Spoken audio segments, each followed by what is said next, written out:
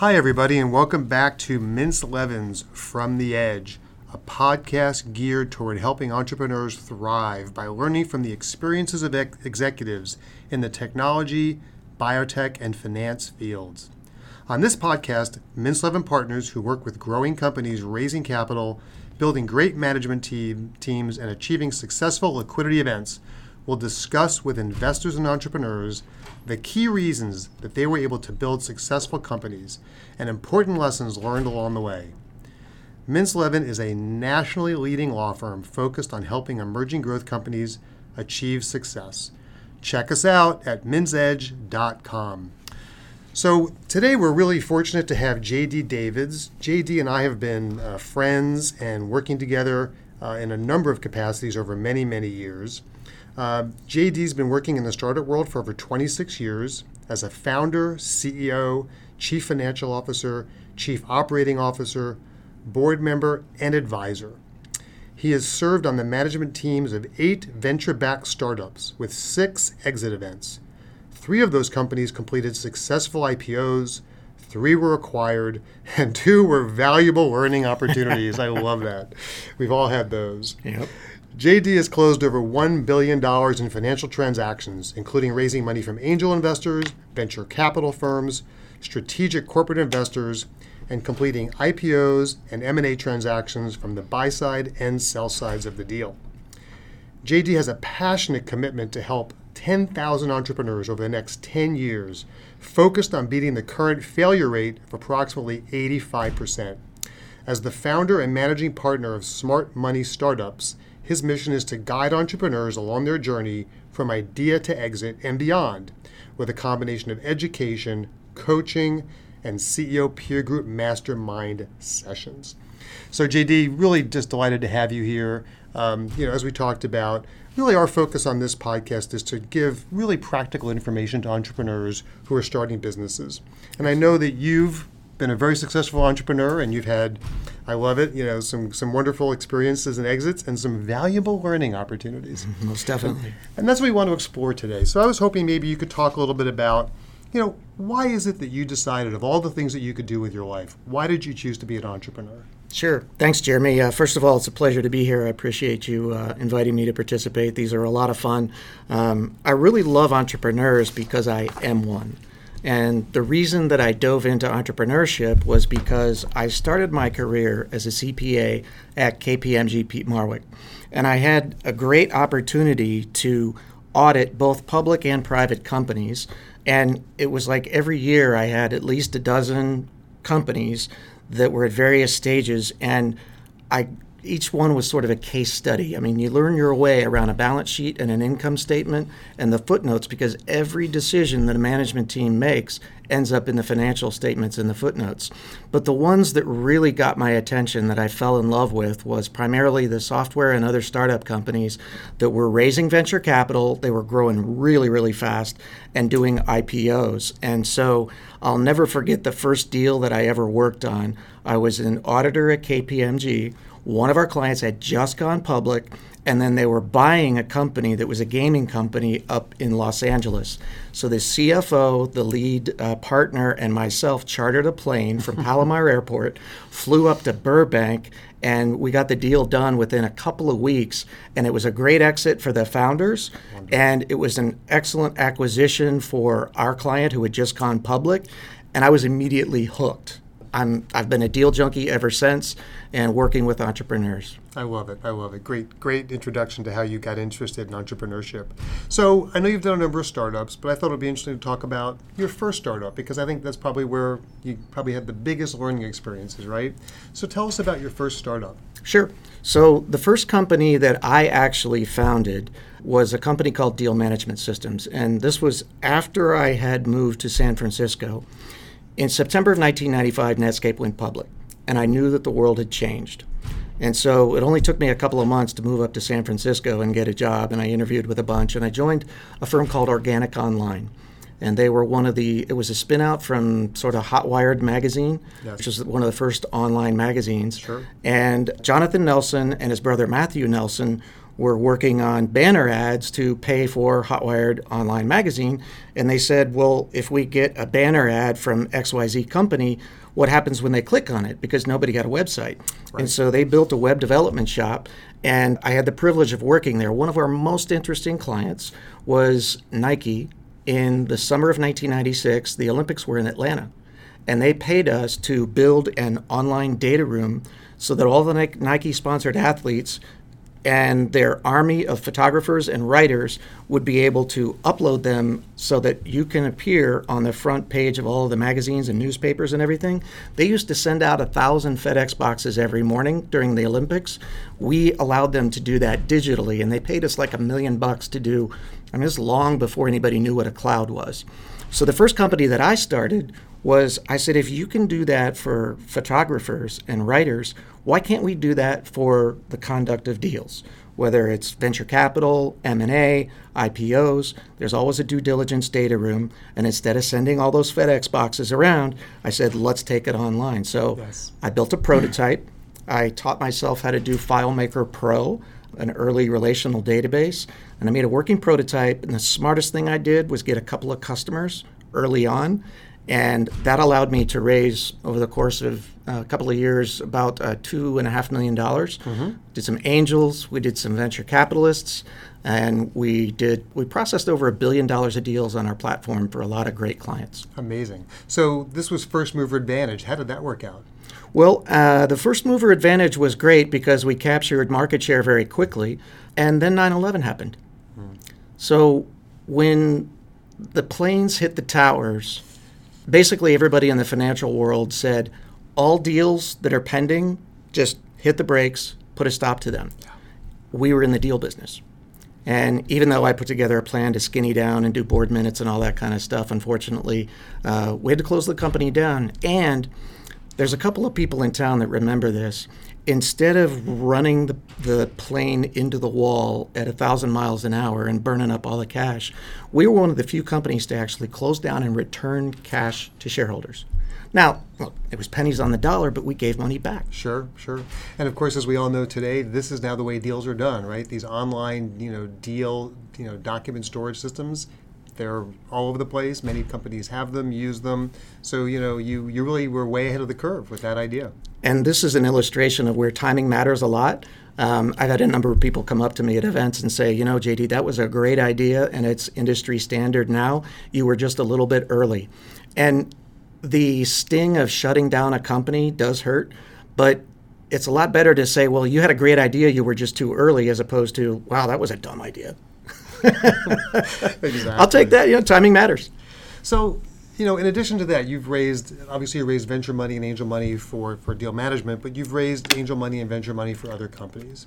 And I know that for most entrepreneurs, the thing that they worry the most about and the thing that they think the most about is how to raise capital. Mm-hmm. And I know that you've not only had a lot of experience in doing that, but you're now running a business where you're helping entrepreneurs learn how to raise capital in the smartest way possible.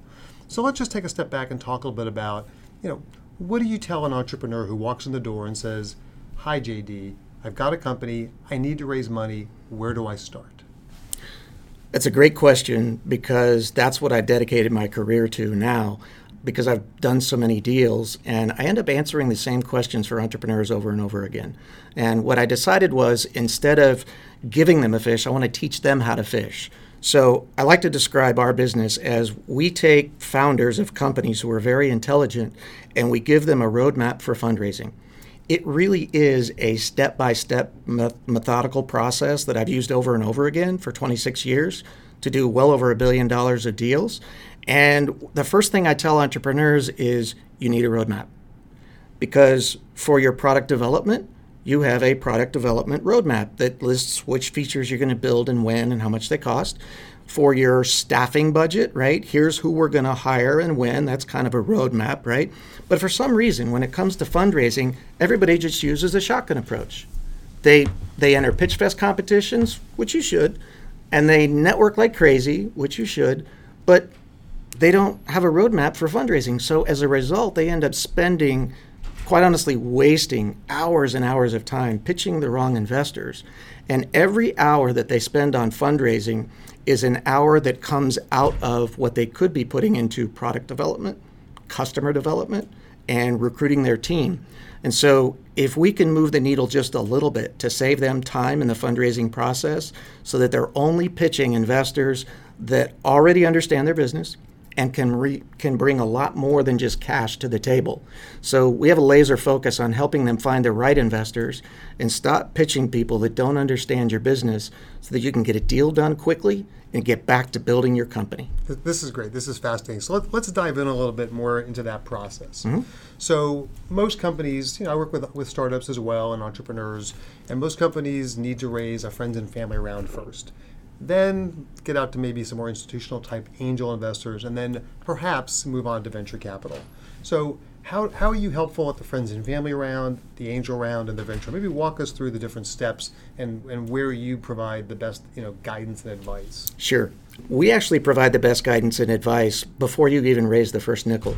Because even before you raise money, you should go out and find people that are experts in your industry that have successfully been there and done that, meaning built companies that go from zero in revenues to, 10, 50, $100 million in revenues, and get them in the boat with you just as an advisory board capacity.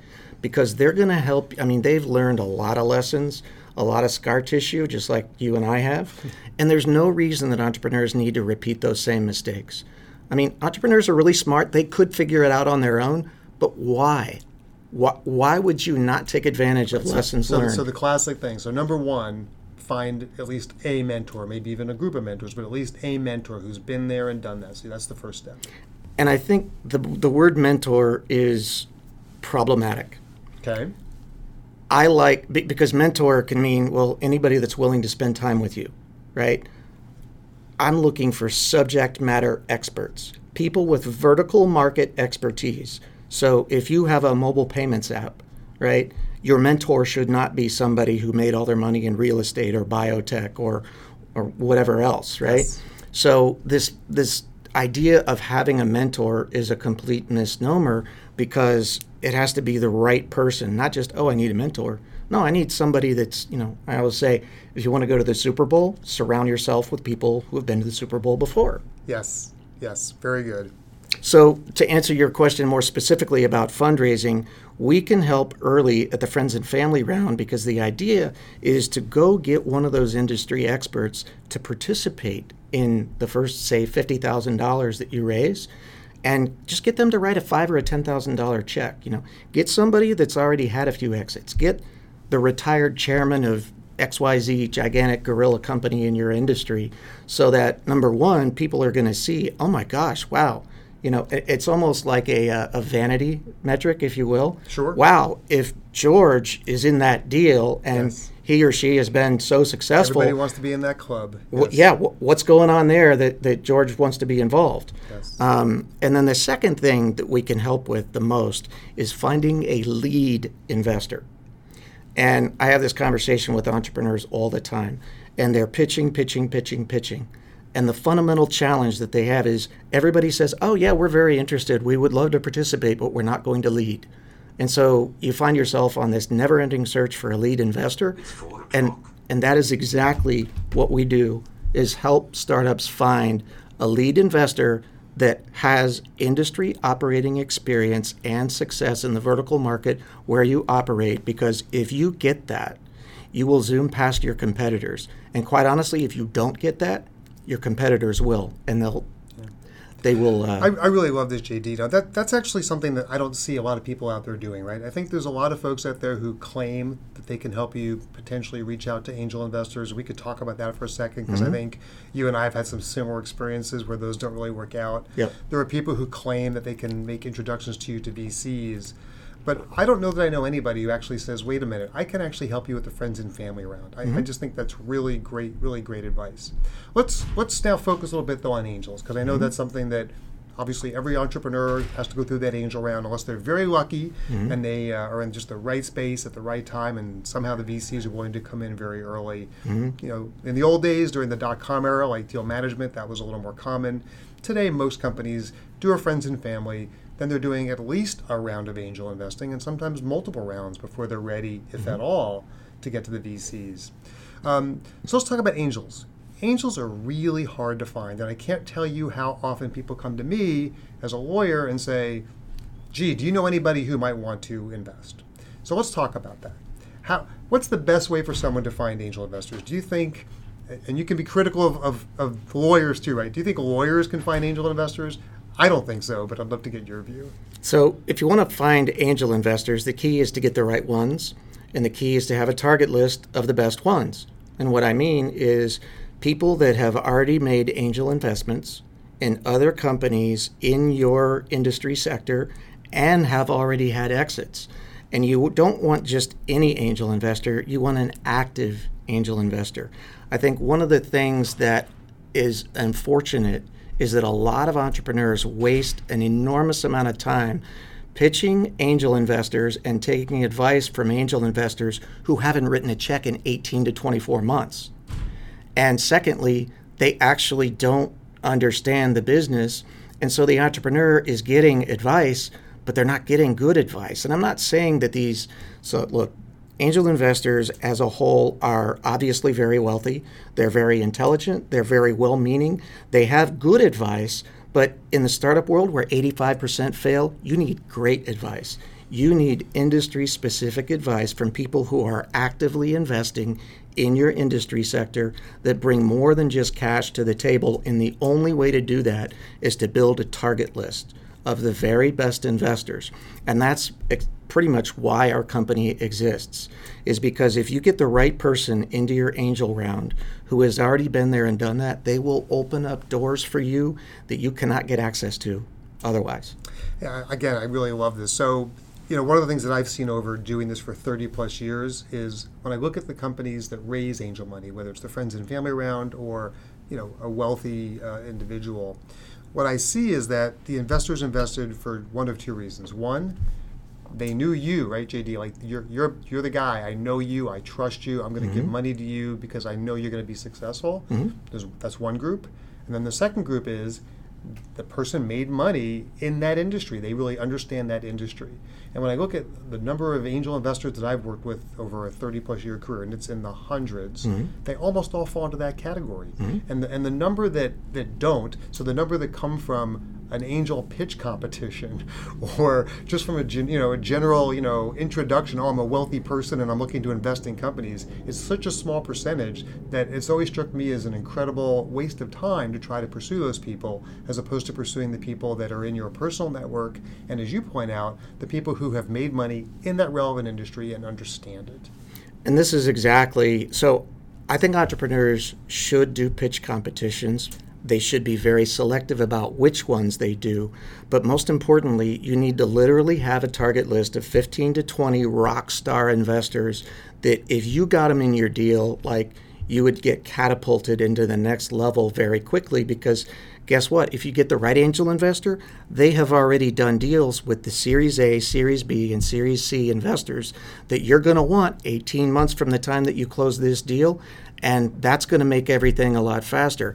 And so anybody that has gone through our programs at SmartMoney Startups, when they go to networking events and they go to pitch fests, they literally have a printed out sheet of the 15 or 20 target investors that they're going after. And our people don't just sit around and ask lawyers, hey, do you know anybody that might be interested in my marketing automation company? I mean, that's a good question, but I can tell that you're going to look at the ceiling and you're going to be thinking through your LinkedIn Rolodex, and you're like, yeah, I don't know. But if I whip out a piece of paper with 15 names on it, and you skim the names, and you're like, oh, yeah, I know Susan Jones. She's done business with one of my other partners, and I can absolutely make an introduction. That is a far better use of your time. And in fact, we can even run those names. We do this with venture capital funds, but we can even run those names through our contact database and find out who actually knows that person. And that's one of the things that most of our entrepreneurs that come through our class, first we help them build a target list. Then once they have a target list, they're like, oh my gosh, these are like rock star names, but I don't have any warm introductions. How do I get warm introductions?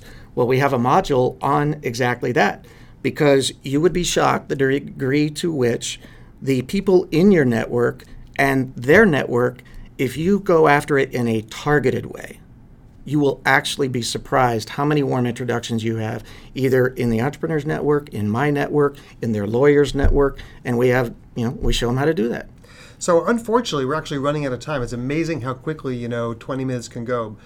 We are definitely going to have you back, because I want to talk to you further about venture capitalists and how we apply that program to identifying VCs, and also talking about getting companies ready for exits. There's so much more we can talk about. But we're going to go ahead and wrap up. I want to thank you, JD, so much for coming here and sharing this wealth of information on how to help get a company really off the ground through that friends and family round and angel round.